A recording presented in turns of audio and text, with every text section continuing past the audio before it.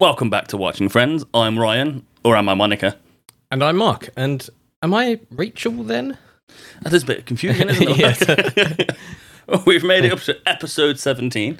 It's the one with two parts, the second part. Right, okay. We're in a weird because I watched these episodes about a week apart. Yeah. Kind of forgot they were a two-parter if it wasn't for the episode name, because the kick of the episode is like the episode sting from the last one. Yeah. Strange, but we open with some owls as Monica helps Rachel into the A&E department. They don't call it that in America. Like, is it the emergency room? The emergency room, yeah. It didn't look that frantic though, did it? It was quite chill in there. And then obviously they get to the counter. Monica explains what happened to poor Rachel at the end of last episode, which, if you've forgotten, was she fell off the balcony and then was tangled in the Christmas lights. Can I say that a different way? Which is, they tried to kill Rachel, kill her off. Someone went in contract negotiations and she fell from a balcony. But yeah, they get handed an insurance form, which again is weird in the UK, but we'll get to that after all. Yeah, because you don't generally, like, if you have to go into accident emergency, like, theirs seems like quite relaxed, doesn't it? Where it's like, oh, here's a form, whatever. It's like, our one today. Yeah. Our one's probably normal. In the UK, it's probably it'd be a drunk person. In the middle of summer, it'd be some drunk people. Yeah. Someone that had some kind of gardening accident who's over 50, and a mum with a bunch of kids, just loud Well, rattling. the main thing I noticed, there wasn't a whole bunch of people that just like coughing, splushing. You just go, oh my god, it looks like death in here. Like, I've only sprained my ankle. I'm fine. I guess the big difference is that ours is free, Yeah. and theirs you have to pay for. Yes. And speaking of paying for, you do have insurance, Mark, You do. apparently. Let's hear the clip. Okay, in case of emergency call, you. Really? Yeah. Oh, that's so sweet. Oh, gosh. I love you. Okay, insurance? Oh, yeah, check it. Definitely gonna want some of that. You don't have insurance? Why? How much is this gonna cost? I have no idea, but x-rays alone could be a couple $100. Well, what are we gonna do? Ooh, there's not much we can do. Unless I use yours. No. Well, now, wait a second. Who did I just put as my in case of emergency person? It's insurance fraud. Well, all right, then forget it. Might as well just go home. Okay, come here. I hate this. Thank you. I love you. Hi. I'm gonna need a new set of these forms. Why? I'm really an idiot. You see, I was filling out my friend's form, and instead of putting her information, I put mine. So, Ryan, I'm sorry to say, but you'll never be my emergency contact. I mean, that hurts, Mark. just because I was calling you, you'd be like, oh, he's in the hospital. Oh, okay, I'll be there in 30 minutes. And 4 hours will pass, and you'll be like, just getting ready now. Yes, I would be late to the emergency.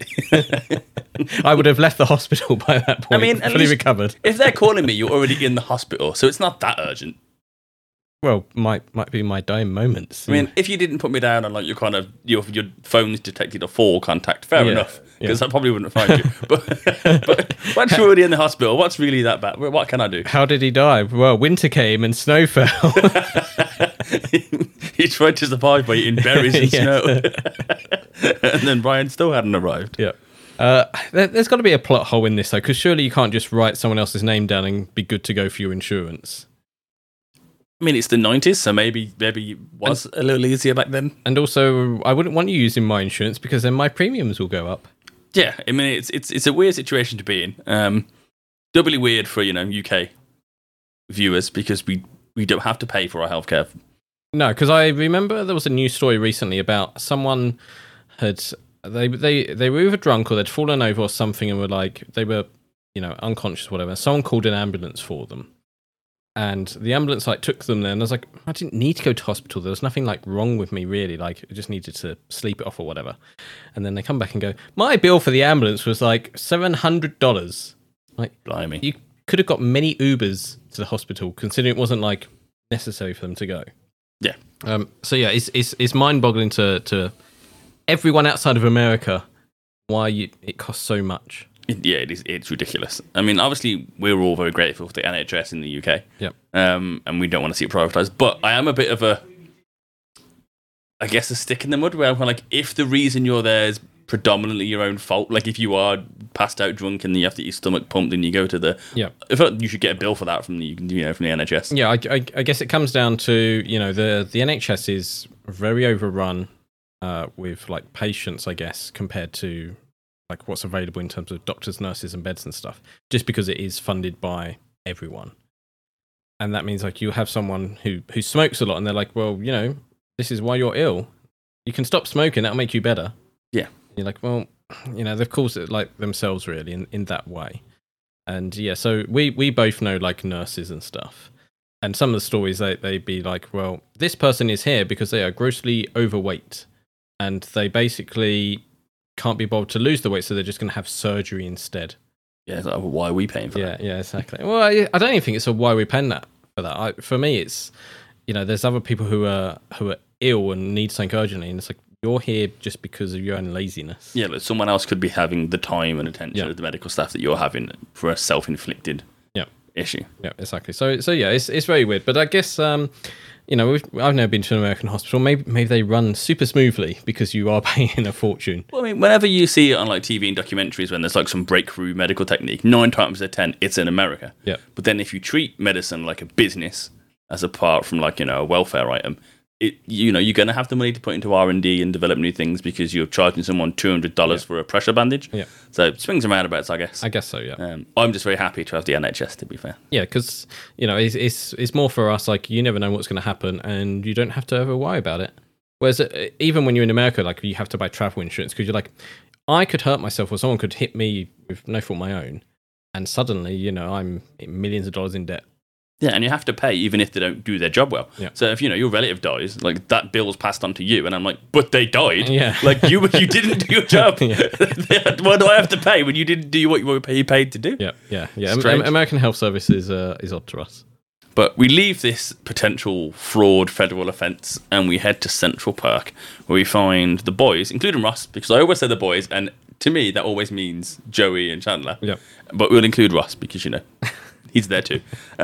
Ross is telling a story about a dream he had about his yet-to-be-born son. I had a dream last night where I was playing football with my kid. Oh, that's nice. Nice. No, with him.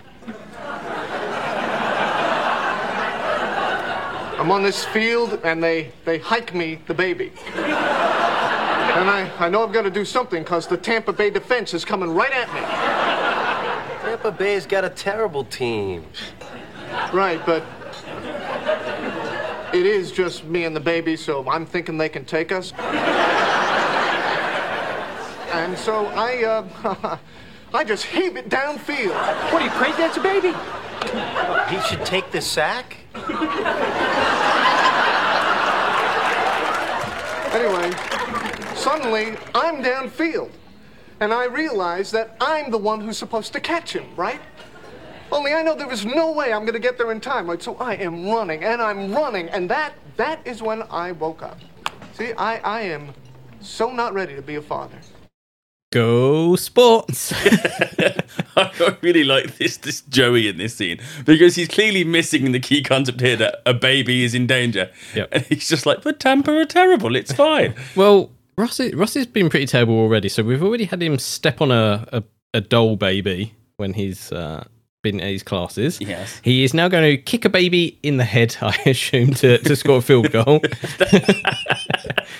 I mean, what's quite funny is in one of the classes, at the end, Ross is holding the baby, like the doll, and he says to Carol, "Go low, yes, go deep." Yes. It's just like, well, I guess Ross really just wants someone to play football with, but yeah, he doesn't come across as the type of guy who's a football type of guy. I mean, I guess it's. I mean, I suppose what American school football we'd call American football is pretty ubiquitous. It's everywhere. You grow up and you probably just, if you're like a bloke, you just probably watch it for the most part. Same with football in the UK. Perhaps, yeah. Like you're definitely the odd one out in a classroom in school if you're not a football fan.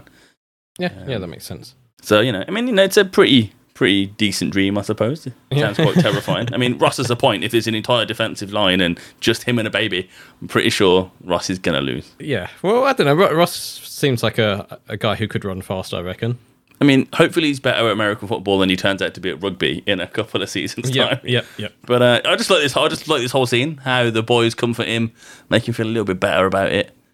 it's just quite sweet. I don't think they understand because like Ross always comes across as the more mature of all the group, and that's generally because he's the oldest. And you know he's gone through the marriage and everything else. Whereas like so while they are being sweet, I feel like they're probably ignorance is bliss on their part.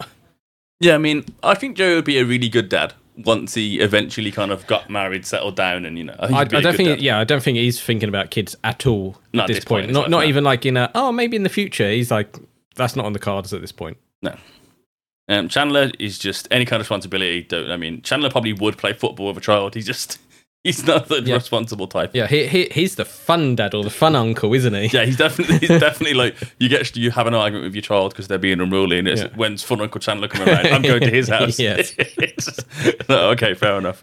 But yeah, then Joey has a date, and if you actually forgotten, he's actually Ursula, Phoebe's twin sister. Yep, that's still going on. Which again is awesome because you get more Mad About You references. We saw more riffs in this episode. Which is quite cool. But Joey wants to take her to a fancy restaurant called the Rainbow Room. Yeah. So I've got to be honest, it sounds more like a club Carol and Susan would go to. It doesn't sound like a restaurant at all. No. And somehow Joey hasn't realised that it's also Phoebe's birthday. Well, yeah, because he's like, I've got to, we're going to take her for her birthday. No, it's when Phoebe's birthday. Really? What? Yeah. What are the odds? I mean, that kind of makes sense. That's not even a Joey is stupid thing. That is just not thinking, oh, yes, they're identical twins. No, I definitely think it's a Joey stupid thing. Think, it's like, he knows they're twins. They look identical. They would have the same birthday. No, Ursula is hot. She's different. That's true, Ursula is hot. I think it's just not realising sort of thing. Like, it's obvious to him, but I don't think it's that he's, well, actually, probably isn't that he's dumb. It's just that he's so kind of intensely into Ursula for some reason that he kind of just forgot his friends exist. Yeah, but also I wonder how they treat each other for their birthday, because obviously we do see some later episodes where they go big on some of their birthdays. Mm-hmm. But I feel like for maybe like Joey, Rachel, and Phoebe, they probably don't buy each other gifts because they don't have a lot of money. So for them, it's just like, oh, I've just seen you for your birthday. Yeah, like, oh look, we'll hang out at the apartment. Yeah, they're not as materialistic, and maybe as it moves on through the season, they get older. That's when like Ross and Chandler and Monica are like, we have to do expensive things for birthdays now. Yeah, I mean, what you like for your birthdays, Mike? Do you like giant celebrations, or you're more of a low key guy? I would rather people just hang out with me, like just do something fun.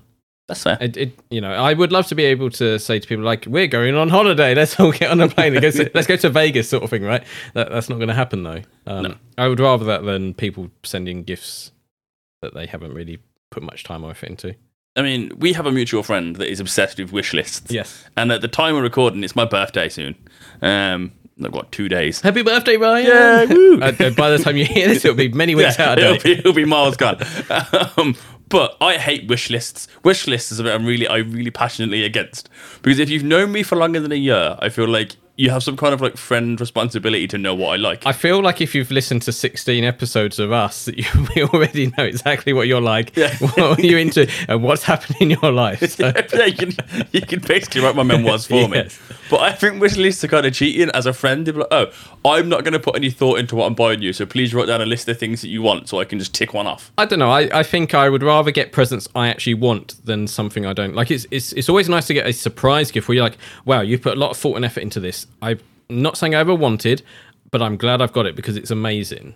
Well, to me, it depends who it is. If it's kind of like relatives who you don't see that often, like, distant cousins or whatever, wish list that lot, fair enough, because they don't know you. But the people you spend most of your time with, like if we were the gang from Friends, I'd expect Phoebe and Joey and everyone to know me well enough to know what I'd want. Okay, let's have some fun. So what would you buy each of the gang from Friends, and then I'll give an answer as well. Ooh, Phoebe, even though I'm not into it, would definitely get some kind of like crystal Zen. Yes, you'd go to Bohemian shop and you get her a shawl or something like that, right? Something. Or a vintage shop. Yes. Where something unique and cool that she's not going to be able to find in like any other store. Yeah. Joey, if I buy condoms. that could be an awkward moment. He's going to use them. Well, yeah, but as he's opening them in front of everyone, and you're there looking at him smiling and winking, perhaps. Yeah, but like, happy birthday, Joey. Yeah. As long as they're ribbed for his pleasure, right?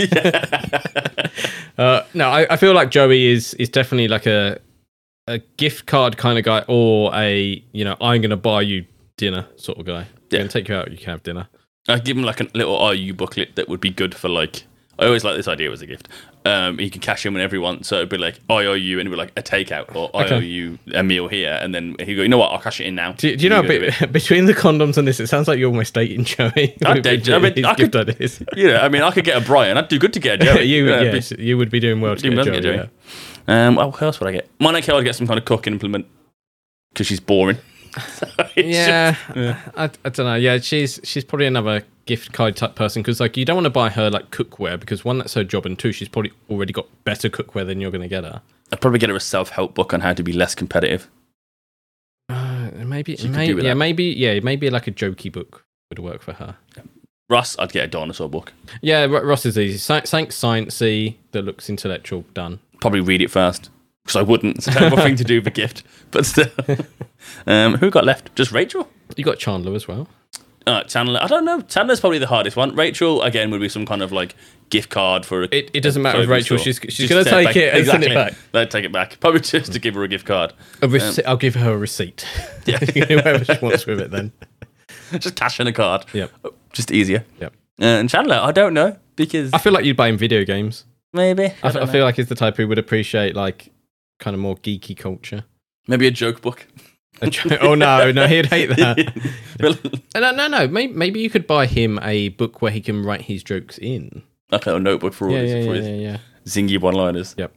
That's fair. And then we can't forget Gunther, right? Gunther doesn't get a present. I think he does. No. Huh? I don't even know why. Is it the surprise party we're going to get to soon? Well, he's pretty much the 7th member of the Friends group, isn't he? He isn't now. like obviously the actor's very unwell, and obviously that's terrible. But it seems to have made this kind of resurgence of like Gunther love. But he's entertaining, but I don't have any affection for the character. No, I do a little bit. Like he's just creepy. I think they play him creepy a little bit. And there was talk recently how they was going to have a bet if Rachel could like get Gunther to go on a date with her or something. And Jennifer Aniston said like, no, that's like mean-spirited. Like we're not doing a script like that. Yeah, because I mean, Gunther's creepy towards other people about Rachel. Where he'll just stare at her, which is fair enough. But then I think it's at Emily's surprise party where Gunther tells people like, "Oh, that's my girlfriend." Yeah, and that's weird. That's creepy. Yeah. So to me, he's not like the seventh member of the group. That's next level creepy. He does like fantasize her about her a lot, and tells her stories like, "Oh, we did this together. I had a dream about you." No, I wouldn't like that. If I had a Gunther in my life, I'd be they wouldn't be invited to surprise parties. So Gunther gets a high five on his birthday then. He gets. Maybe you'll get a bigger tip. That's about it. Some blonde hair dye, right? Oh, yeah, I guess. I don't know. Sorted. Gonna forget out.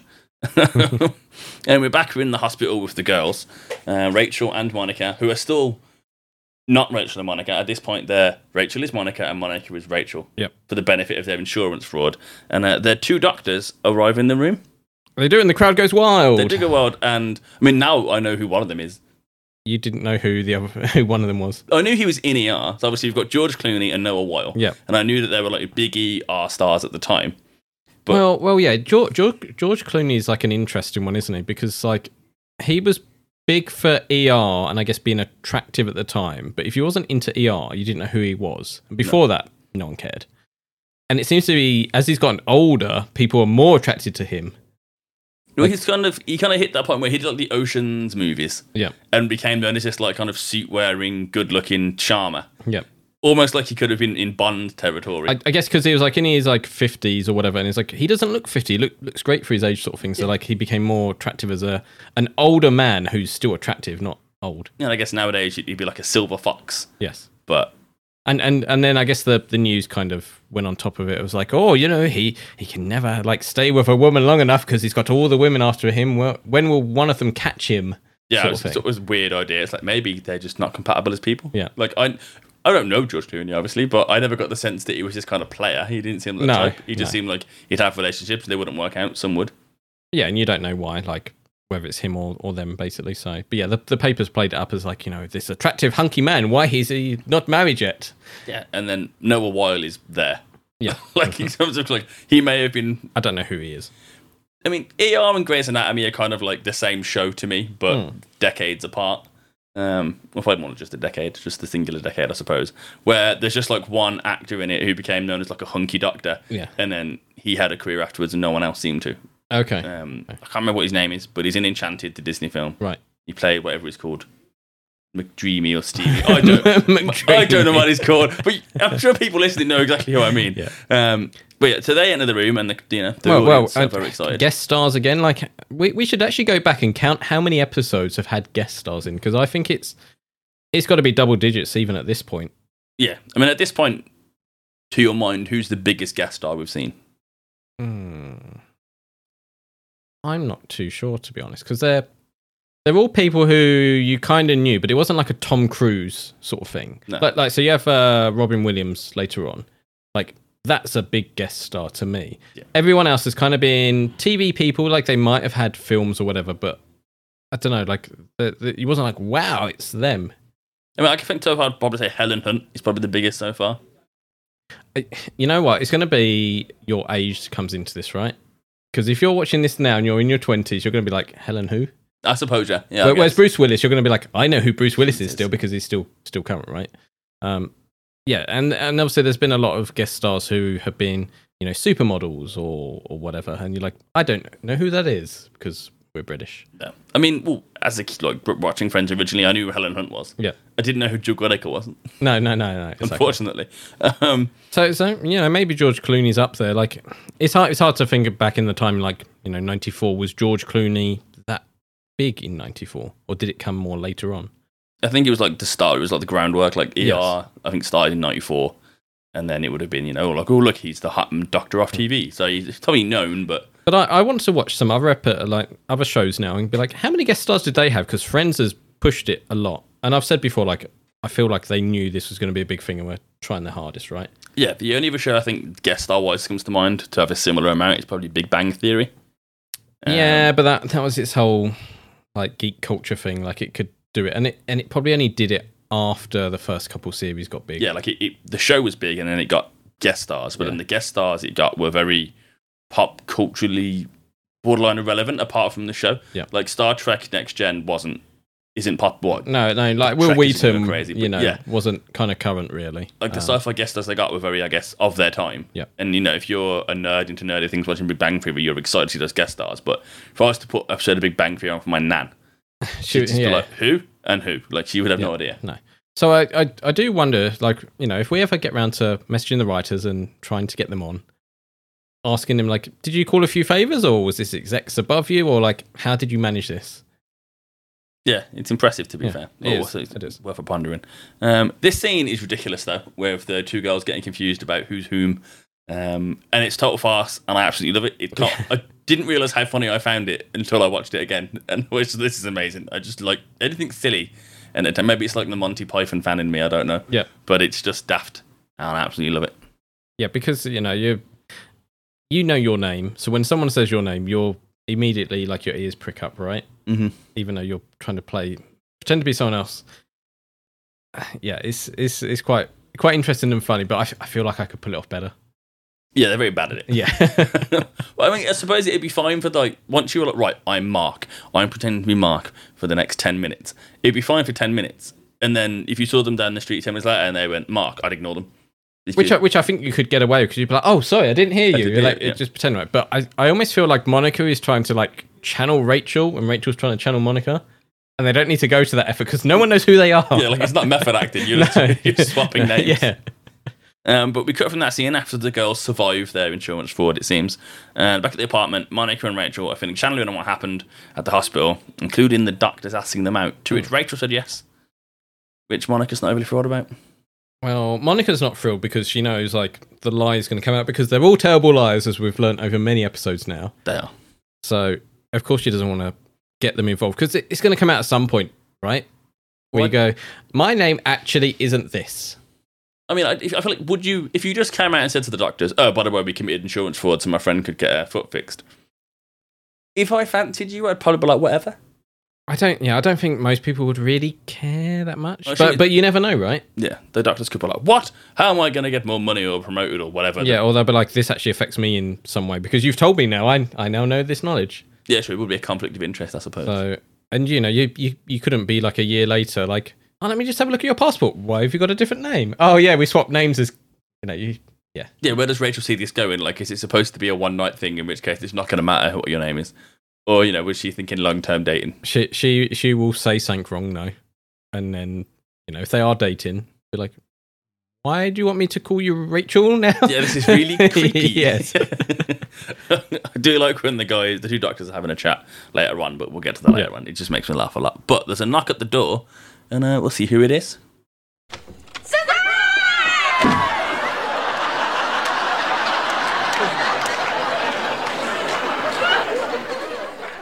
What the hell are you doing? You scared the crap out of me. Was that the cake? Yeah. I got a lemon schmush. Come on, she'll be here any minute. Hope it's okay. Happy birthday, Pee-hee. Well, maybe we can make a bee out of one of those roses. Yeah, we'll just use our special cake tools. Hey, what's going on? We just... This is so great!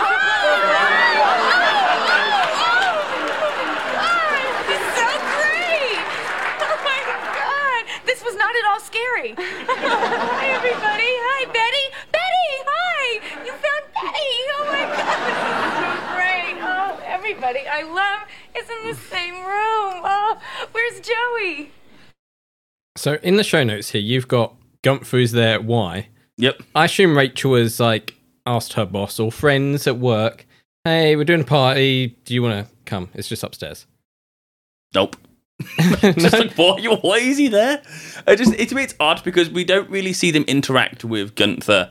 No, they haven't at all. In anything other than a professional manner. Like, we've barely seen Gunther at Central Park. I don't think we've even seen Gunther really interact with Rachel at all so far. No. But no, I could understand, she's maybe gone, hey, I'm just having a quick party upstairs. You want to come with? Maybe. Maybe that's why Gunther becomes so obsessed with Rachel, because he thinks that was her asking him out. Maybe, yeah. Maybe this is it. Maybe there's a whole subplot that we never got to explore. Yeah, it's like, she winked at me, she invited me to a party, so I went, yeah. Yeah, there we go. Yes, we've solved it. We've cracked mystery it. solved. Right, no more episodes. We don't need any more episodes of Watching Friends. We've solved the main mystery, right? There's another mystery I have about this clip of this scene. Why doesn't Monica have special cake tools? No, yeah, she should have special cake tools, shouldn't she? Of all the people who are going to have chef. them, it would be Monica. Yeah. I do love that Phoebe arrives midway through and is still surprised and excited. Well, she's just adorable. Yeah, it's just the way the door's left open. She just casually walks in. It's like, oh, what's going on, guys? Yeah, just a little, There's a bunch of people here now. I mean, I feel like of all the people, if you were going to surprise anyone easily, it would be Phoebe. Yes. She'd be the one to surprise the easiest by a million miles. They found Betty. They did. I'm glad Phoebe knows that it is Mark, because we don't. No. It's just enough one of these friends that the gang have. Well, this is the weirdness about the friends as a group, is that we don't really see their other friends that much. So we've seen some of Rachel's, older friends, I guess. But whenever there's these party scenes, there's just a bunch of people there. And you're like, well, I don't know who any of these are, because we've never ever seen them interact with any of these people. They don't at the parties, it's just them lot. And then you're like, well, who would Phoebe's friends be? Who would Rachel's friends be? And so on. And with the whole Gunther thing here, you got to be like, maybe they don't actually have many friends. It's just a group, and they're like, we can't just have the five of us. Yes, yeah. I need to invite other people. That's why Rachel invited Gunther. She's like, I can't turn up without some friends because I'm meant to be popular. Who's around me? I can quickly bring. Yeah. They'll do. Yeah. I mean, look, the way Phoebe says you found Betty, I'm like, was Betty missing? Well, where was she supposed to be? This is at a time where not everyone had mobile phones, especially in '94. Maybe a pager at best, right? True. So you either knew where someone lived and knocked at their door, or probably just walked into them in the street. You couldn't just be like, hey, I'm just going to quickly get in contact. Well, I'd never see anyone if the world was like that now. Yeah. I'm so late and unorganized as it is. Yeah. If you can't I've got a phone in my pocket continually connected to the internet, I'm still late and unorganized. Yeah. Do you remember as a kid knocking on your friends' doors, not knowing whether they're in or out or doing anything, just to Be like, hey, you coming out today? Yes, they'd be like, can Mark come out today? And I was like, no, we're going to his auntie's. It's like, okay. That's a lie because your mum doesn't want you to see me. It's like, I mean, my family, so if I was ever in trouble and people knocked the door, my friends would just get told why I wasn't allowed out. It wasn't I'm in trouble, it was he's in trouble because, and then she'd explain that, I didn't eat my vegetables or I swore at the telly or whatever I'd done that day to be not allowed out. But you wasn't embarrassed by it. You was just like, oh, I want to go out. You met my family. It's like at one point you hit like a degree of embarrassed. Yeah. And then you just didn't go any further. Yeah. There'll be something that's been said and you're like, all right, I'm never embarrassed about anything else again because you cannot top that. Yeah, I should be embarrassed, but I'm not because of previous occurrences. Stay tuned because we'll probably have more Ryan stories in future episodes, judging by the past 17 or so. You never know. I mean, I've already told this thinking Abra on the train story. That's probably like peak embarrassment as a child that I ever got to. So after that, it was like, whatever. But Phoebe does notice that Joey isn't there, as we heard at the end of the clip. Yeah. And she has a very sad expression. Well, you would, wouldn't you? Like, your main group of friends, one of them's not there. But like, oh, where is he? And you know why he's not there. Yeah. She's, again, hanging over from the last episode. I mean, if he was at work or whatever, you'd be like, oh, that's a shame he's not here, but he'll be here later. But you know he's not coming. I mean, with Joey, I think you'd be more excited that you had a job. Like, yes, exactly. Joey's got a role, great. Like, exciting times. Yeah. But as we know, Phoebe's not overly thrilled at the idea of Joey and Ursula dating. Yeah. So it's like a double whammy. Not only is he not at her birthday party, he's with Ursula. Yeah. Which is bad times. And then you have probably one of the worst transitions in all of Friends history. Okay. Because suddenly we've gone from the party to Ross having dinner with his dad. Which is quite a jump. It's literally a jump. I didn't realise it was supposed to be the next day until later on in the episode. It wasn't until the doctors arrived at the apartment that my brain went, oh wait, so Ross having dinner with his dad is the day after Phoebe's party, not later in that same evening. Yeah, because I don't remember there being like a sting or anything like that. There's absolutely nothing. It literally goes from one scene to the restaurant. Where normally they like go bam, bam, bam, bam, bam, or whatever, right? And I just assumed it's New York, everywhere's open late. Yeah. But then Ross and Jack have a little heart-to-heart over their dinner. Let's have a listen. Dad, before I was born, did you freak out at all? I'm not freaking out. I'm just saying if someone had come to me with the idea of these... Dad. I'm talking about the whole baby thing. Did you ever get this sort of panicky, oh my God, I'm going to be a father kind of a thing? No. Your mother really did the work. I was busy with the business. I wasn't around that much. Is that what this is about? No, Dad, I was just wondering. Because there's time to make up for that. We can do stuff together. You always wanted to go to that Colonial Williamsburg. How about we do that? Thanks, Dad, really. I just needed to know, when did you start to feel like a father? Oh. Well, I guess it must have been the day after you were born. We were in the hospital room, your mother was asleep, and they brought you in and gave you to me. You were this ugly little red thing. And all of a sudden, you grabbed my finger with your whole fist, and you squeezed it so tight. And that's when I knew. So did we ever find out what Jack used to do? I don't think so. Because it sounds pretty terrible when he's like, I was busy with the business. I wasn't around much. Like, it's a very, maybe an older generation thing where, like, the husband goes to work and the wife stays at home and cooks and looks after the kids, right? That's how it sounds. Yeah. And it's an interesting crossover because, like, Ross is more modern in, like, 94, right? And yet his dad's, like, talking about, like, yeah, I wasn't around much as your dad. And it sounds really odd to me. But it's just the difference in generations. Yeah, it's just the generational, I guess, the era that they're in. But then it got me thinking, like, what did Jack do? Because they had quite a big house, quite a nice house. You had a summer house. They did. Got a Porsche. Definitely well off. Yeah. So he must have had like quite a good business. It would be interesting to know what he did. Now you're on a whole episode of Jack and Judy, is they? They have like a kind of clip episode. I don't think I could do a whole episode of Jack and Judy. Little bits of them is perfect for this. I think whole episode would. Fair. But yeah, no, it's quite interesting. And then it then becomes sweet of him going, actually, like I wasn't the manly man who was bringing home the bacon. Yeah. I did actually realise, I was a dad now because of you.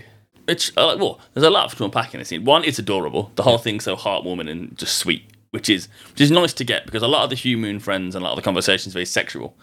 So it's nice, not that they're far from some of the other conversations, but it's just nice to get like a different dynamic going on, and it's nice that we've got this like cute, touching scene.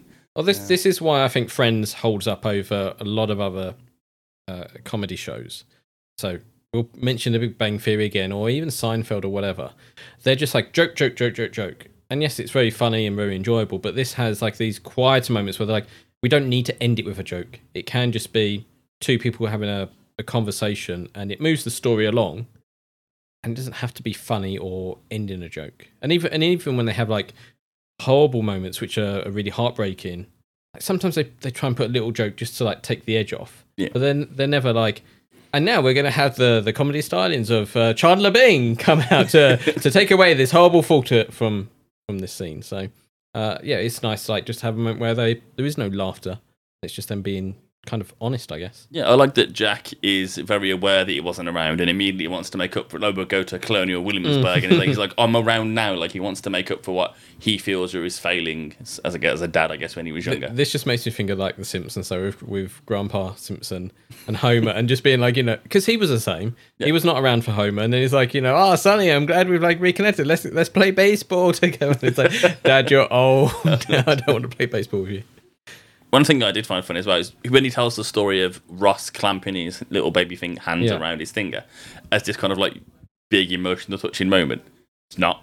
It's just a reflex action. All babies do it all the time. Well, animals do, don't they? Like a cat will just start pawing at you and whatever. So cats are evil. My cat would have started pawing at me. It would start scratching at me. All right. We need to stop now. We're going to lose listeners. I'm telling you, the thing's evil. It's adorable, but evil. Yeah, but you're right. It's a reflex action, but it's human bonding, isn't it? I guess I'm just ruining all all human relationships. It's touching me again. Why won't it stop looking at me?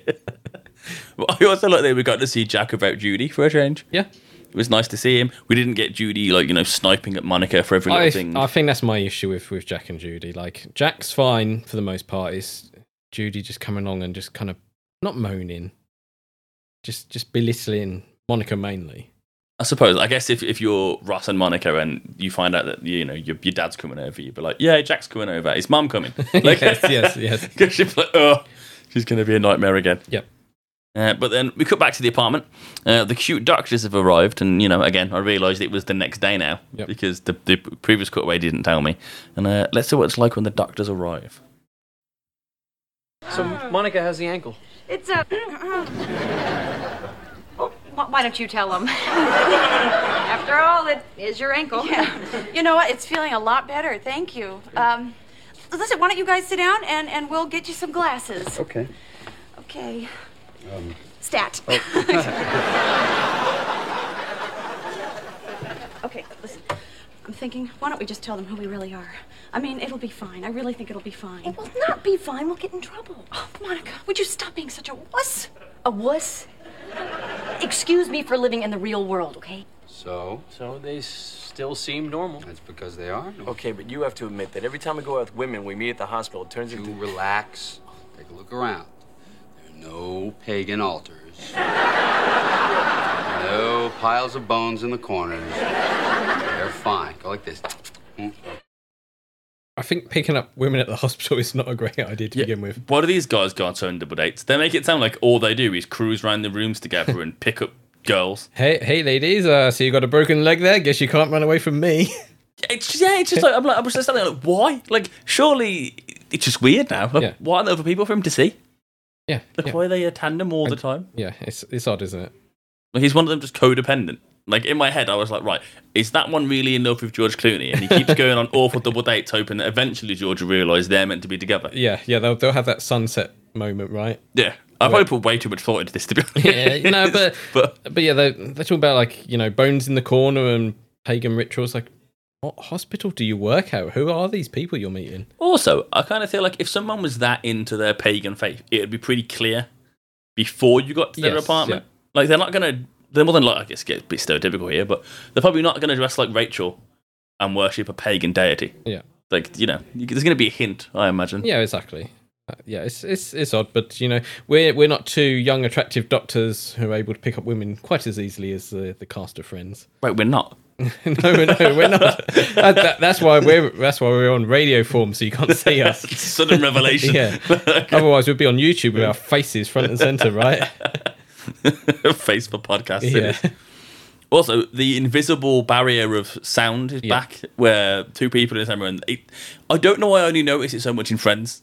It's practically in all TV shows. If you're not in the shot, you can't hear what's going on. But for some reason in Friends, I always notice it. Yeah, I kind of want to try this in real life now. Where I think it'd be kind of fun, where you just like talk about someone right in front of them, but you act like they can't hear you, because then you'd just be like, "I'm just being honest." No, it just sounds mean. it just sounds horrible. But I mean, the name Farsing continues. I don't know if that's a phrase, name Farsing. Pronounce that clearly. But I love it. For some reason, it's so simple. It's such a simple comedic device that for some reason tickles me. Yeah, it's ridiculous and silly, and I like it, and it's great. Yeah, I don't know why I find it so entertaining, but I do. I was just chuckling all the way through it, and it's not like it's the same kind of witty humor that Friends. Like, look at Chandler. Chandler's great sarcastic one-liners that are really kind of witty and funny and well written. This is just stupid. See, I don't like this sort of humor. See, as a kid, I used to like Kenan and Kel, but there'd be stupid things that would annoy me. Where like Kenan drops like some money, but instead of going like around the fence, he puts his head through it, and then he gets wedged and stuck. And I'm just that sort of fast frustrates me. Okay, fair. And the same with like Monica and Rachel here. Like when one of the guys goes, "Hey, Monica," and like they both turn around, it's like, Monica, you should be on the ball a bit more and just be like, don't respond. Be better at lying to the doctors. Yes, Monica. yeah, pretty much, yeah. How do you feel about shows like Blackadder, where it's a huge amount of farce with bits of amazing writing? It depends, right? So British comedy is normally quite good with farce because it's like Frasier's good with farce for the most part because it's intellectual. Okay. Like in terms of the farce, it's like I can see why they did that and what they're planning and thinking. It's when characters do stupid things for the farce where they're not thinking, they're out of character, I guess. Yeah. In what they're doing, and that's where I feel like Monica would be on form because she always wants to win. She's very on the ball for things. I feel like she would be on this of like when they say Monica, I don't respond because I don't want to get in trouble for this. Whereas Rachel, I feel like probably would slip up more because it doesn't matter. She's committed fraud because it's not her insurance. Okay, so you're fine with farce, just it needs to be appropriate and in context. Like Monty Python's fine because the whole thing's stupid, but characters that have a character you expect them to act like themselves while being farcical. Yeah, like so when they're lying, they should be in their character line, not doing stupid things they wouldn't do. So that's fair. But it's not all going smoothly for the girls, as we're about to discover. Because, I imagine pretending and lying to each other would be quite difficult. Yeah. I think I'd quite be good at pretending to be you, to be fair, Mark. You do? I can be a convincing Mark, I think. Okay. You could just make up random stories and tell them, and then people are like, oh, that's probably Ryan talking, to be fair. I want to know what you would do to be me. I don't know. We'll try it. One episode, we'll just switch. I'll learn a Mark voice. I don't know. Is your voice deeper than mine? I don't know. I don't know. Do you know, you would actually be quite difficult to pull off in... Like, on the surface, I think it would be very easy, right? Mm-hmm. So you basically just go, nerd stuff. I would just say nerd things. But actually, you'd have to be really specific and drill down and be like, no, Ryan does not really know a lot of Marvel stuff. He's a DC fanboy. These are his characters. He knows all these things about these characters. And you'd have to, like, really drill down into specifics. Because if I went like, oh, yeah, Ryan, I'm Ryan. I love Iron Man. I think Iron Man is the best. He has some guns on him. People go, that's not Ryan talking. Ryan would not say that because Ryan knows that he's not a fan of Iron Man, and he doesn't know that he has guns on him. He has pulse rifles, and they are specifically the X1472X versions. So you need to do some nerd research to pull off an impersonation. Yeah, you would need to put it off because people would call you out so quickly because they would know like that. Ryan wouldn't say that. He knows too much. I wouldn't say I was a DC fanboy, but just I'm a DC fan. But if I started talking about Marvel, I feel like people would be like, Ryan doesn't know Marvel that well. It was quite funny when the MCU got to kind of like the middle years. Yeah. And people would be like, Ryan, because I obviously knew the core characters and the basics from more of a DC fan, like you said. But when we got to like Guardians of the Galaxy, people were like, Ryan, tell me all about the Guardians of the Galaxy. And I'd be like, it's a film that's coming out? Because I just never read any of them. Like, I had no idea who any of them were. I vaguely recognised Groot from like an old cover back in the day. And when Groot was like evil, or a Groot was evil, one of these people. But yeah, the rest of them I was like, I had no idea. Like, literally none. And people were just like, how do you not know this? You like comic books. And I know, like, okay, so you saying you like action films, and me expecting you to know every single action movie ever. Yeah. Like, what's LA Takedown? And you'd be like, Well, I feel like a lot of our listeners know more about you than they probably should. Maybe at the end of the first series, we'll do a special episode, which is like fans can write in and tell us what they think they know about you as a person, and see if they get it right. Right, like their own potential bios of us. Yeah, like so if you was pretending to be Ryan, what would you talk about? Yeah, like how would you act and who would you be in? I like comic books and my ex is a lesbian. But it could even be stuff like how you would dress and stuff like that. Oh God, don't imitate that. Yeah, see if they can get you right. I'll give you a clue now. It would not be a pimp hat, for sure. It would not be. I can't wear hats, people. It would be a fedora. It would not be a fedora. Always a fedora. I can't pull off hats. Anyway, on to clips. As we bicker, we'll get on to Monica and Rachel having a bicker as Monica and Rachel. You know what? You know what? What? Every day, you are becoming more and more like your mother. Excuse me. Hello, here we go. Oh, hey. Hey. This is a great place. How long have you lived here? Thanks. I've been here about 6 years, and Rachel moved in a few months ago. Yeah. See, I was supposed to get married, but, I left the guy at the altar. Really? Yeah. Yeah, you know, I know it's pretty selfish, but hey, that's me.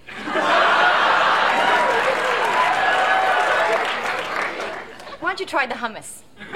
So, Monica, what do you do? I am a chef at a restaurant uptown. Oh, good for you. Yeah, it is. Mostly because I get to boss people around, which I just love to do. Well, this hummus is great. God bless the chickpea.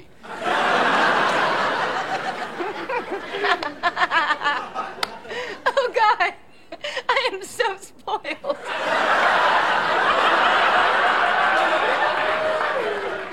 That's it. And by the way, have I mentioned that back in high school, I was a cow? I used to wet my bed. I used my breasts to get other people's attention. We both do that. I love that last line. Yeah, this is at least the second time, if not the third, that the friends have like been really nasty to each other, and maybe they just see too much of each other, and that's why like this all spills out occasionally. I mean, this is really weird because the doctors think they're talking about themselves, so they're basically just. I mean, I can't really talk oversharing information because they don't. When they're saying that, they're not going, oh, she's clearly talking about her. Like, they know something's going on. Yeah, I assume they know something's up, but not expressly what it is. Yeah. And it's just kind of, it's like you're basically sabotaging yourselves just to throw digs at each other. Yeah. And clearly the guy's going, oh, they are nutty because she's just saying about how she wets herself. They are. and other things, right? Yeah, it's... They are quite horrible to each other. Oh, I mean, Rachel's the worst when she refers to Monica being a cow. Yeah. School, which is weird because in Britain, calling someone a cow isn't a comment on their physical look or size. No, it's a nasty term, isn't it? Yeah, it's basically like they're a mean person or not very nice. Yeah. I assume in America it just means that she was fat. Yeah. Because everyone was fat Monica. Yeah. But just after the clip ends, the phone rings, and it's Rachel's dad. Monica answers as Rachel and confesses that she had sex with someone. I forgot his name. I don't know. A boy on his bed. Which is just like, that's too far. Like, giving your parents gross information about things you did in high school. Like, I know Rachel crossed the line by saying that Monica's becoming more like her mum. Yeah. Which is a pretty big deal. But, you know. But yeah, you don't tell someone else's parents something that they did that was a secret that, you know, especially on a dad's bed. Like, why? And how infrequently does he call Rachel to not recognise Monica's voice? I'm pretty sure if I called Yeah. someone, like if I call you and say Neil, I'd know who answered the phone. Potentially. Like, you got to think back then, like, how telephones were in terms of, like, voice call quality and stuff. Wasn't the 40s? It wasn't like you picked No, one of those it's not, but like weird ear receivers. Operator, put me through to Richard Green. Like, But they're still using, like, a wireless phone, right? And stuff. I still think it would have been clearer enough for it. Well, it should be clear enough for a dad to recognise his daughter's voice. Yeah, but it's still quick enough for her to go, no, it's definitely me, Daddy, by the way. Like, I guess. I don't know. So- I'm suspicious of Rachel's dad in this. But yeah, instance. Rachel shouldn't have done that on her dad's bed. Like, one, she got her own room. And two, like, just no. Never. It's just... It's gross. Yeah. I mean, it's your parents' bed. But this is the weird thing with Rachel. So she talks about Barry and how unexciting her sexual life with him was. But yet all these stories beforehand make her seem to be, an expert at it. Well, I guess that was more Barry's fault than Rachel's fault. I get the feeling that potentially. Rachel was up for anything, and Barry was not. Maybe that's not the best wording to use. But... Well, I mean, I get. She was definitely more sexually adventurous than she describes Barry as. Yes. We have the foot of the bed. Yep. So yeah, I mean, I'm not. It's not a criticism of Rachel. No. But I just think like it's a weird play on it. Like they make her seem like she's not really had an adventurous life, but they go, oh, but when she was younger, she met lots of boys. Yeah, it's high school, I guess. Yeah. I mean, not for us, it wasn't because we're nerds. And clearly was using her breasts all the time. I mean, why not? Yeah, why wouldn't you? If it works. Yep. Mine don't work for me.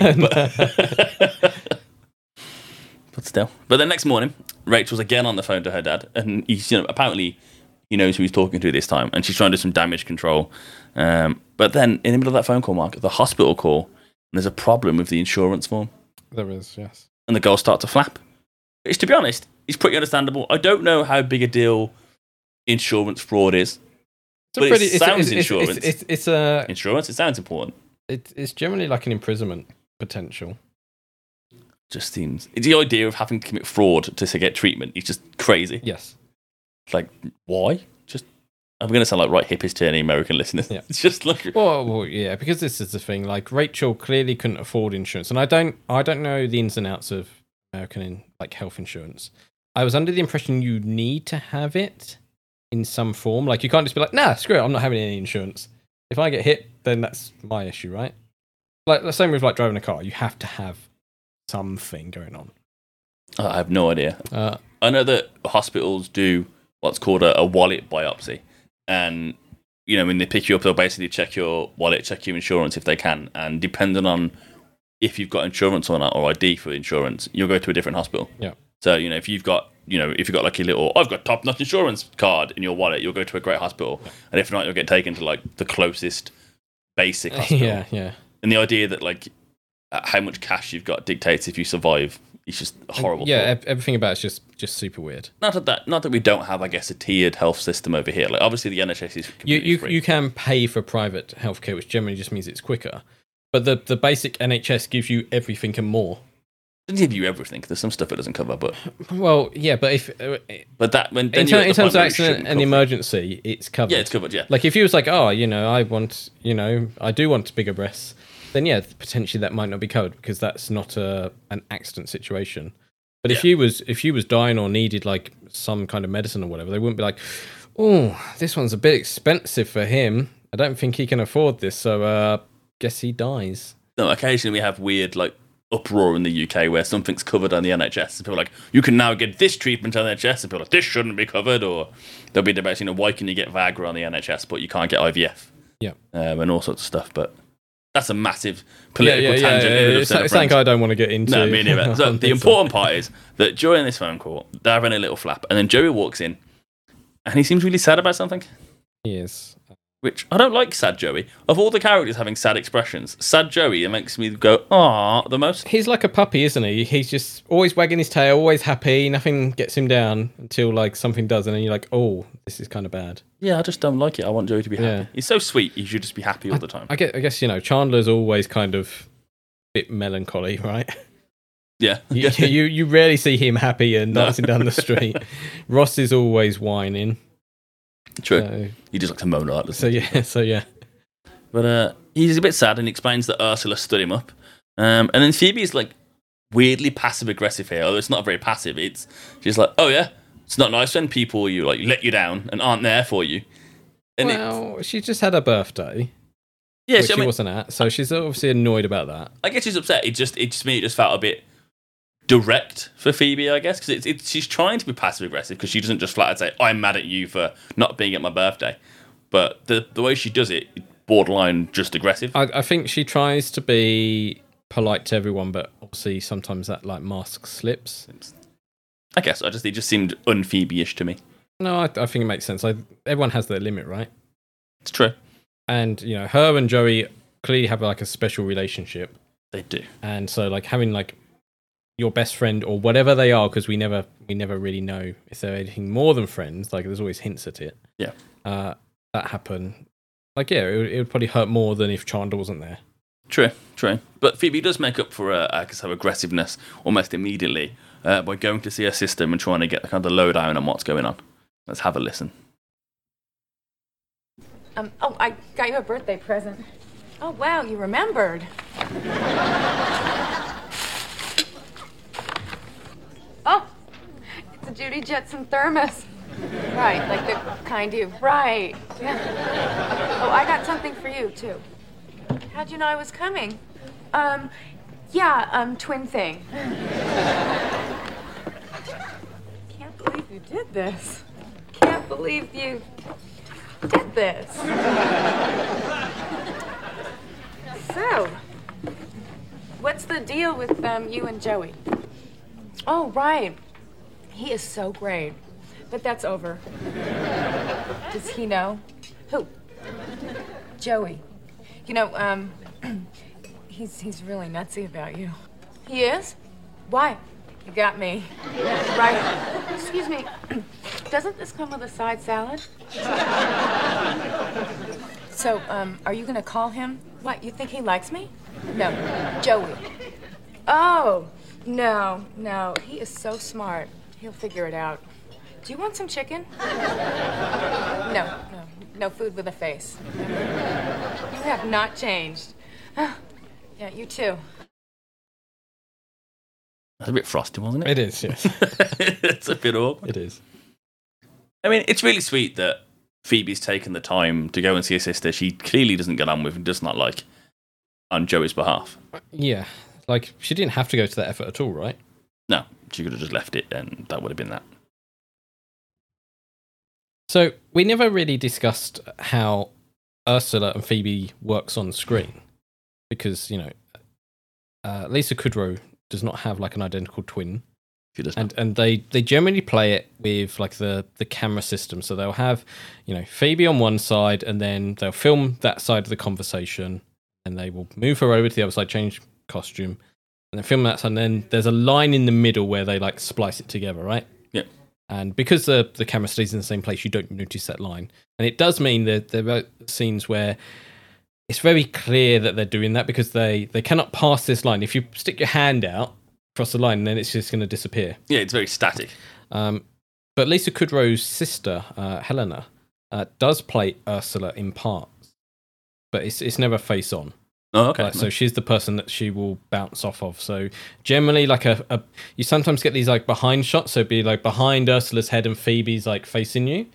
And you'll see, like, well, her hair is covering over Phoebe slightly, and like that's how they do it because they have two actors. It's the magic of television. Yeah. So yeah, it's interesting. They get her sister to basically be Ursula, sort of, or potentially Phoebe, whichever way you want to look at it, right? I suppose it's easier than trying to find someone to stick him in a Phoebe wig. yeah.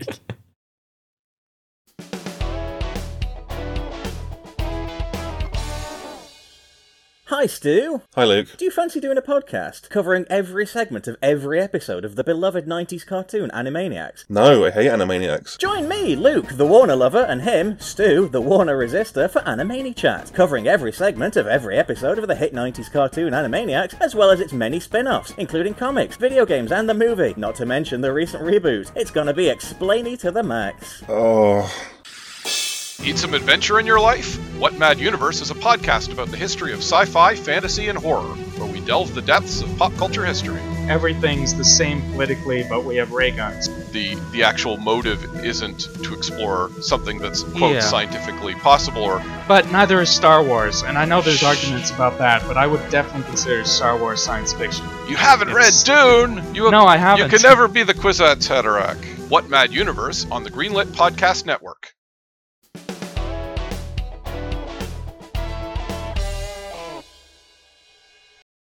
But still, yeah, it's a frosty scene because there's so much tension clearly on Phoebe's side, like, and it's kind of hard to make out in the clip. But obviously, Rachel, who am I talking about? Phoebe bought Ursula a Judy Jetson flask, and we found in the previous episode that Phoebe had one, but Ursula threw it under a bus, and it was destroyed. And then Ursula claims she's got a gift for Phoebe, and that she knew Phoebe was coming because it was a twin thing. And then she gives Phoebe a gift. And obviously, as you can hear from the clip, Phoebe's very surprised that this is happening. She's like, oh my God, you got me a gift. She opens a box that contains a present, and then her tone shifts and she says, I can't believe you did this. And what she's done is she's re-gifted the gift that Joey got her in the previous episode. Yeah. Which re-gifting is the worst thing in the world. Oh, definitely. It's such a horrible thing to do. Like, if you don't like something, do a Rachel and exchange it. yeah. Don't give it to somebody else. No, exactly. And that's obviously going to make her feel worse, not just for Joey, but also she's getting her sister's kind of things that I wouldn't say are meant for her, but, she doesn't want Joey buying that for her sister anyway. Yeah, it's already uncomfortable for Phoebe that Joey's bought Ursula a gift. Yeah. And then the idea that she'd then have the thing Joey bought for her twin is just like, ugh, it just gives you the wick, doesn't it? It's just weird. But the kind of frosty conversation ends, and the girls are at the hospital to undo the insurance fraud. And the receptionist is clearly dubious. So, we've mentioned, the receptionists at the hospitals. They're always horrible. Why do they pick these people to play nasty receptionists? I mean, this receptionist is a lot nicer than the one when Ross takes a puck to the face. I guess. That woman's just downright horrible. This woman just seems like she's had a long day and she's sick of the public.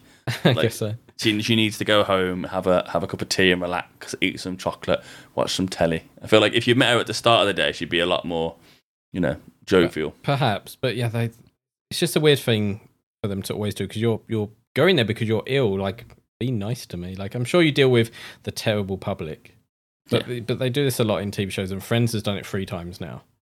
Yeah, it's a little grating. Do you think the receptionist cares if the girls commit insurance fraud? Because I wouldn't, especially if that's your job. You're like, doesn't really affect my day. Potentially not, but at the same time, like, if you work in the industry, you kind of can't go along with it, can you? If you're aware of it, same way, like, when you worked in retail, if a 6-year-old came up to buy a Grand Theft Auto, you wouldn't be like, it's fine. He can have it. No one needs to know. You'd be like, nope. I have to display like the proper conduct here. I guess. And be like, it's for 18s only. I need to let your mum know exactly what's in this product. A kid did try to bribe me once when I worked in game retail. Right. Yeah, it was when LA Noire came out. Okay. And I was just sat there, and this kid who's probably like 13, 14 comes over. Clearly not old enough to buy this 18 rated game. And it's like, oh, can I buy this? And I went, if you've got ID. And obviously knowing he hasn't got ID because he's 14. He then slid a $5 out of his pocket and went, is this ID? I was like, if you're the queen, yeah. Oh, you could have easily have gone, I don't think that's quite ID. Maybe if you show me another one with a bigger number on it. I'll be honest with you, like I would no, obviously broke the law, but I almost wanted to just because this kid had the guts to try it. It was amazing. At the same time, maybe that wasn't like an undercover sting. You never know. Yeah, and they've gone, like, do this, like, bribe them, see if they, like, do it. I mean, if I were susceptible to bribes, you'd have to do better than a $5, given that it's, like, an $8,000 fine or something ridiculous. Yeah, exactly, yeah. No, but, like, at least beat the fine. We can talk. Yeah. But, it just made me chuckle, like, it just, he had the guts to try and bribe me, and I thought it was quite funny. Yeah, good. But still. But they're there to fix it. And then Ross and Chandler are at home playing Scrabble by themselves. Yeah. Well, not even at home, they're at the girls' apartment, which is weirder. I call it home because in my head, that apartment is the central home for the entire show, I guess. It's like Ross, I can see playing Scrabble, but Chandler, no. That if you said to me, "Hey Mark, do you want to come over and play some Scrabble?" No, thank you. No, I mean, I don't really like Scrabble. No. Considering that I like to write, you think I'd enjoy Scrabble, but I don't. I guess I'm not very good at anagrams. It's not even anagrams, is it? It's just words. But it's just like, I've got some random letters, let's make a word. Yeah. And I always seem to play with people who have a knack for stealing like the double or triple letter or word scores. So you're the type of person that puts do down for a 2-point score. Well, like I'll put a 7-letter word down, but it will just happen to be in a position where there are no double or triple word scores, and then someone will put down food on a triple word, and I'm like, you've got more points for that than I got for my word, and my word's better word than your word. And look, they play Scrabble better than I do, even though the words I put down tend to be better than their words, and it annoys me because I'm like, no, I don't want bonuses, just the word should win. Yeah, no, that makes sense. So yeah, that's my objection to Scrabble right there. Marcel likes Scrabble, doesn't he? He does, because like Chandler and Ross are discussing like how it's going to feel being a father, I guess. Which is quite a manly conversation for them to be having. It's a very grown-up conversation. I feel like Ross won't be a great father, and we'll definitely see that play out over the next nine or so series.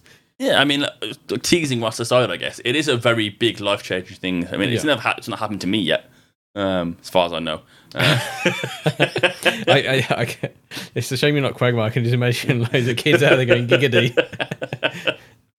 But yeah, it is. Again, it's this episode where there's lots of comedy, but there's also lots of kind of deep, kind of heartfelt moments. And I guess if you're in your 20s watching this, like it probably relates to you a little bit, either because you're going to become a parent soon, or you're at that time in your life where you're going to be thinking, I might be a parent in the next 10, 15, 20 years, whatever. Yeah, I mean, I've had pets. I assume it's not remotely similar. But like looking after a pet is stressful enough. Yeah, I feel like Chandler would be like, you've had a dog before. Sure, it's the same thing. You just put some water in a bowl and some food and off you go. You know what the weirdest part about the idea of being a parent to me is? What if I don't like my kids? Yeah, no, I think that's a thing. Definitely, you can do a Ross and just never see your kid again. Them. Yeah. I think that's and then get a new one. Start a new kid.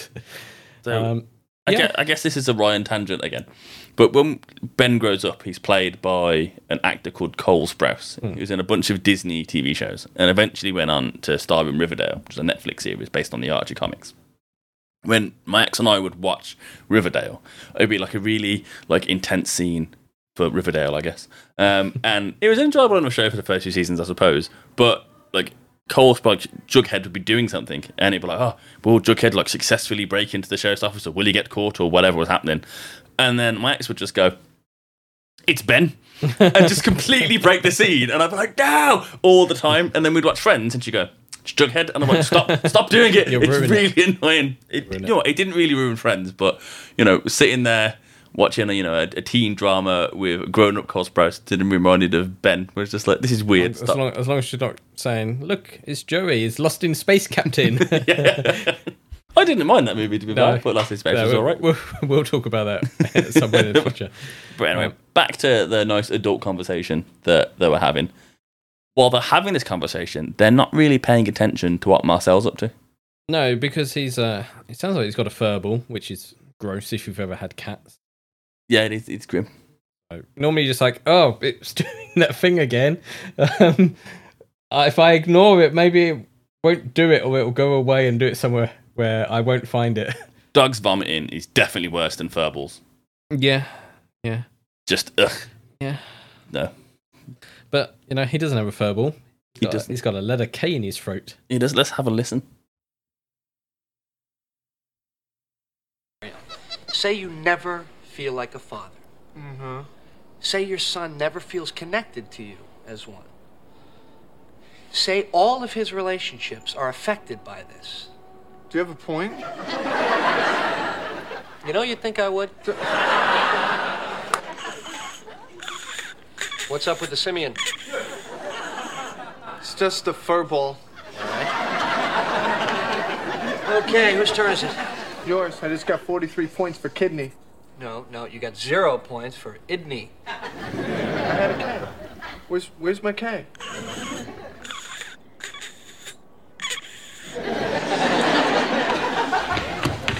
You've got to help me. My monkey swallowed a K. You have to get that animal out of here. No, you don't understand. The animal hospital is way across town. He's choking. I don't know what else to do. What's going on? Marcel swallowed a Scrabble tile. Oh.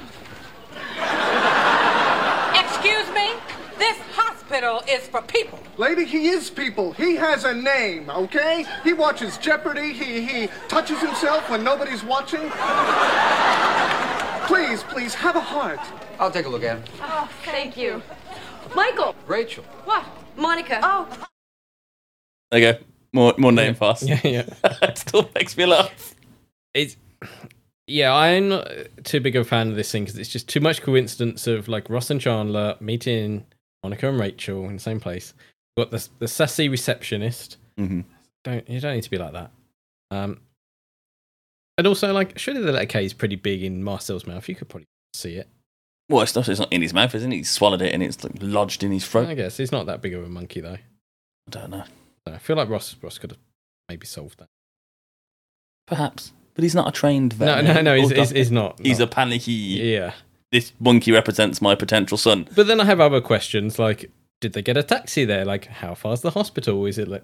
It's got to be close, right? You'd assume so. Yeah. Well, I suppose close compared to the vets. Yeah. With the animal hospital, I'm like, it's got a vet. It's not an animal hospital. But yeah, then you get the classic farce stuff again, where wrong names are said. I mean, I'll be honest, I'm kind of on the receptionist side. It's a hospital. You shouldn't really have a monkey in there. No, you're right there. Like, it makes a point, but at the same time, you're like, he's going to die in a second. Like, can you do anything? If I were Michael, if I were George Clooney, I wouldn't be doing this podcast. Yeah. But if I had the skills to potentially save the monkey, I would try and save the monkey. Yes. Just, you'd have to be heartless. We also have more, like, monkey sex jokes, I guess. He does touch himself when no one's watching. Yeah. I mean, well, clearly Ross is watching. Yeah, it's like, how does Ross know this? He'll do a camera set up to watch Marcel. This is going to a dark place. Well, no, yeah. I mean, he is people. People see their pets as people. That's a lot of people. Yeah.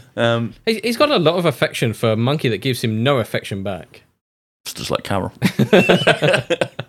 I mean, it's true. I mean, people get very upset when their pets aren't well or pass away. So you definitely see attributes in your pets that you kind of anthropomorphize and kind of make them feel more like people. Yeah. I had 2 pet rats for a while, and they both had distinct personalities. Oh, of course, yeah, definitely. So same with, I guess, if with a primate, that'd be like your tenfold. Yeah. Because it's basically a cousin. Well, it can do more things, can't it? It can do more things. Like that's it. It's worth more affection because it can do more things. You'll never have a reptile as a pet. You're like, it's rubbish. It just sits there and eats flies. Pretty much, right? Do you see many people cuddling their chameleons? No, I guess not. Yeah. Mammals all the way. Yeah. But we leave the crazy farce at the monkey hospital and find Joey all sad and forlorn at Central Perk. And why's that? Because Ursula is breaking up with him. Should we hear that? He doesn't know that yet. He's about to find out. Ursula enters, and let's have a see what happens. Hey. Urs, what are you doing here? I've been trying to call you. Listen, Oh, no, don't say listen. I know that listen. I've said that listen. I'm sorry. I don't get it. What happened? What about everything you said under the bridge? Yeah,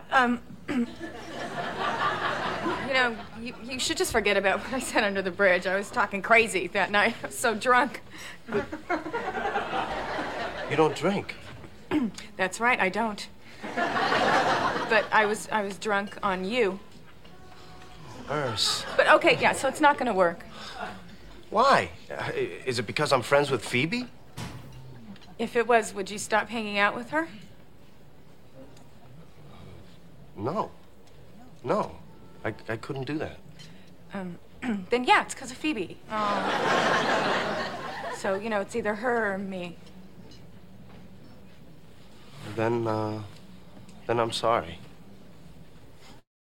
I like it when Phoebe pretends to be other people. And she's much better at being her sister than Rachel and Monica are at being each other. She is, but at the same time, like, it's very clear, like, just the way they act. Like, Phoebe's very very soft and kind of quiet, I guess. Whereas Ursula is like more harsh and aggressive. Yes. So Joey's not that dumb. First off, he would know like she would never act like this. Well, yeah, the whole I was so drunk you were like you don't drink. You'd be like that was weird. Yeah, I thought the penny would drop then even if you're Joey. I feel like Ursula would be the one who drinks and Phoebe not. So that was a bit of an odd thing to find out. I assumed that Ursula has rage issues that just get worse when she drinks. That was my completely baseless assumption. Was just rage issues. Oh, I can't wait to hear what you think of Ross when he has his mental breakdown. and my sandwich. I want to hear the psychology on this. Well, she did chuck Phoebe's flask under the bus. They're just kids. That's what kids do. Maybe she's got rage issues as a child. Maybe she was the delinquent. Maybe. Why was Phoebe on the streets? Well, yeah, you could ask. You could probably say that, couldn't you? Phoebe is the more softly approach, and Ursula is the more aggressive one. Yeah, she's not a nice person, Mark. No. I mean, given by the fact that she was just going to ghost Joey. I mean, that wasn't really a phrase in the 90s. No. But it is now. Yeah, Joey was going to get ghosted. I mean, Joey has probably had a lot of ghosting in his time, and obviously he's done it himself, right? Yeah. So, I guess he had more feelings for her. And you have to wonder, like, did he have more feelings for Ursula because of his, like, attachment to Phoebe? Now who's turning into Roger? You never know. I mean, it could be. You could argue that he dated Ursula because he couldn't deal with his feelings towards Phoebe as a friend. So I wouldn't go that far. Transferred them onto Ursula. I would say, like, he likes Phoebe and gets on well with her and transfers some of that into Ursula and, like, combines them together. Like, I like you even more now because two of my best things are combined. Like, just in case you're wondering, this is Watching Friends and not Amateur Psychology Corner. But he does eventually catch on when they share their kiss. They do. They share a very quite a passionate kiss for a breakup. Like, it's pretty intense. Yeah, I've never had that. He doesn't realise straight away. It's like lingering Phoebe scents on his lips as he kind of walks off. Phoebe's very impressed by the kiss. She is. Kind of like all bashful and maybe this is where it begins. Maybe it is. Where they're like, that kiss was pretty good. It's like, it was. Let's try it again. Well, I saw some discussion online about this. People were saying that Joey knew this wasn't Ursula by the fact that from the kiss. So does that imply that he at some point he had kissed Phoebe previously? I assume so. And I was like, no. Like, I don't think you don't have to have kissed two people to realise that the one you're now kissing isn't the one you've kissed previously. No, like, I don't even think they would have to kiss so differently for you to even think that, because how do I put this? I think I'd notice if you blindfolded me and got the person I'm seeing to kiss me and then a random person. I think I'd notice. I guess you could notice from like everything but the kiss. In terms of like if you was holding them or whatever, right, or how their face felt or whatever, right? Because people kiss differently. They do, but not in such a way where you're like, whoa, you're like a washing machine, and my girlfriend is not like this. Like, I don't know, maybe all the girls in your past went to some kind of like kissing finishing school where they all had some. I drastically variations in my experience. Okay. People from like nice kisses to I'm gonna lick his entire face. Maybe I've just had so many women who are great kissers that maybe you just had the terrible ones. Your batting average is definitely higher than mine. Why is she sucking my nose into her mouth as well? It's a big nose as well. But no, I don't think it necessarily indicates that Phoebe and Joey have kissed. Just that I assume as they're very different people, they kiss very differently. Yeah, perhaps. I imagine that Phoebe is a lot, smooth and more romantic, and then Ursula's quite probably, passionate and aggressive kisser. Yeah. I think that rings true based on their personalities, but who knows, right? So we previously discussed how Lisa Kudrow and Matt LeBlanc wanted the series to end with the revelation that Joey and Phoebe had been seeing each other on and off again for the entire run of Friends, and I was dead set against this idea and hated it. On the grounds that it was too neat of an ending for everyone to have coupled up. I feel like if it was more hinted at, rather than just outright, look, they're hooking up. If it was more like, they do seem to both disappear at the same time. Where do they go? And like, they could have been playful with it. Like, they did disappear, but they went to play like table tennis together. I mean, we had all that with Monica and Chandler, so I think to do it again with Phoebe and Joey would have been, retreading old ground. Yeah, I think just like a little hint of like, it could be, but it could not be. But this episode and this scene did a complete 180 on that opinion. I was just like, oh, they're so sweet. And just the way the looks they share. And obviously Joey realises, look what Phoebe's doing for me. She's amazing. And, you know, Phoebe's nice enough to do that in the first place. And they're both kind-hearted, so that's why it works. Yeah, I was just... Maybe it's I'm getting old, but I was just a big, mushy, emotional mess at the end. I was like, look at them, they're so sweet, let's be in love. And I was like, nope, I completely changed my mind. Now I wish they'd got together at the end of the series. Yeah, so I would like I said, I would like to have seen a bit more of a hint, but I don't think I needed to see them get together. I don't need it, I just want to now. If we ever get another episode, that needs to happen. Well, you know, there is another episode where they kiss, so... No, I mean, like, in the continuity. Maybe not another episode of Friends, because then it would mess with the Friends legacy. But we could get a one-off special of Joey, where he's marrying Phoebe. Forget Mike. Yeah, I was going to say, what happens to Mike then, and all the Mike fans coming out? No, forget Mike. Mike was always the worst choice. I'm glad we agree on that. Just no. I like Paul Rudd, don't like Mike. I'm glad we agree. But that kind of scene cuts away, and we are back at the hospital. Joey and Phoebe have now arrived to see Marcel lying in a human bed. Which is a bit odd. Again, as I discussed, like, you know, you might have had a landline, but contacting people was quite difficult in the 90s. Yeah, like we just heard, and I'm like, from whom? Yeah. Probably Gunther, creepy guy, keeping tabs on Rachel. So what, they ran downstairs, ran into Central Park. Gunther, if you see you know, Phoebe or Joey, just tell them we're at the hospital. The monkey's choking on Scrabble. Like, what? Is that a euphemism? Yeah. No, it's not. But they get the K out. And they find an O and an M. Trying to spell monkey. It's a very sweet idea. Yeah. And very funny. But yeah, it's just, how did he eat all of those? How did they get them out? That's a lot. Like, did he have surgery? Because he didn't look, he had surgery. But also, what a stupid monkey if he's eating that. If he eats one of them and goes, that was quite good. It didn't break at all. It's hard plastic. It tasted of plastic. I'll eat some more. I mean, he's a primate, but he's not a chimp. No, he's not that highly evolved. Normally, like animals, when they accidentally eat something, it's because they were like gobbling other things. Like if they're in the bin, they're just like shoving their face full of like bits of leftover food, and other things accidentally also enter. They don't generally just eat stuff. Again, I had 2 pet rats. There's quite literally nothing they won't eat. Right. Like you could leave an iron bar on the floor, and they go, nibble time. Well, normally animals will try something. So like if you've had rabbits, they feel by licking things, so they will lick everything. Go, what's that? Oh, okay, that's a door. I don't eat those. Like that's not part of my diet plan. Yeah. That's how animals work. Like, you know, otherwise all animals would be dead. If they just ate anything and everything. They just go, oh, look, a stone. I'll eat a bunch of those. I mean, some dogs actually do, but yeah. But fair. But they arrive, the whole gang get together as Marcel wakes up. He's in recovery, and he reaches up and he grabs Ross's finger, just like the story that Jack told Ross at their dinner. Yeah, except for this baby's a bit hairier than normal. He's a bit hairier. I mean, it's supposed to be like, oh, look, Ross now feels prepared to be a father. And I'm just like, nope. No, because he hasn't got the kid yet, and also this is pretty terrible. Yeah, look, if being in accident and emergency makes you feel like a father, I'm very worried for Ben. Yes, because I think we should be worried for Ben. It's just like, oh look, my kids woke up from nearly choking to death. Yeah, I'm a dad. It's like, no, Ross. Yeah. So in a later episode, Carol was a bit concerned about leaving Ben with Ross, and I think maybe this might be the reason why. How's Marcel? Oh, he ate some board game pizzas and we had to take him to hospital where George Clooney saved his life. But you know, at this point in time, like we've had a lot of Marcel, and I thought of Marcel being, he's in like 3 episodes. There's like one big one kind of in the middle somewhere where we see him for a bit just to see him around, and then one at the end where he leaves. And it's like, no, he's been a big part for quite a few episodes now. It's fair.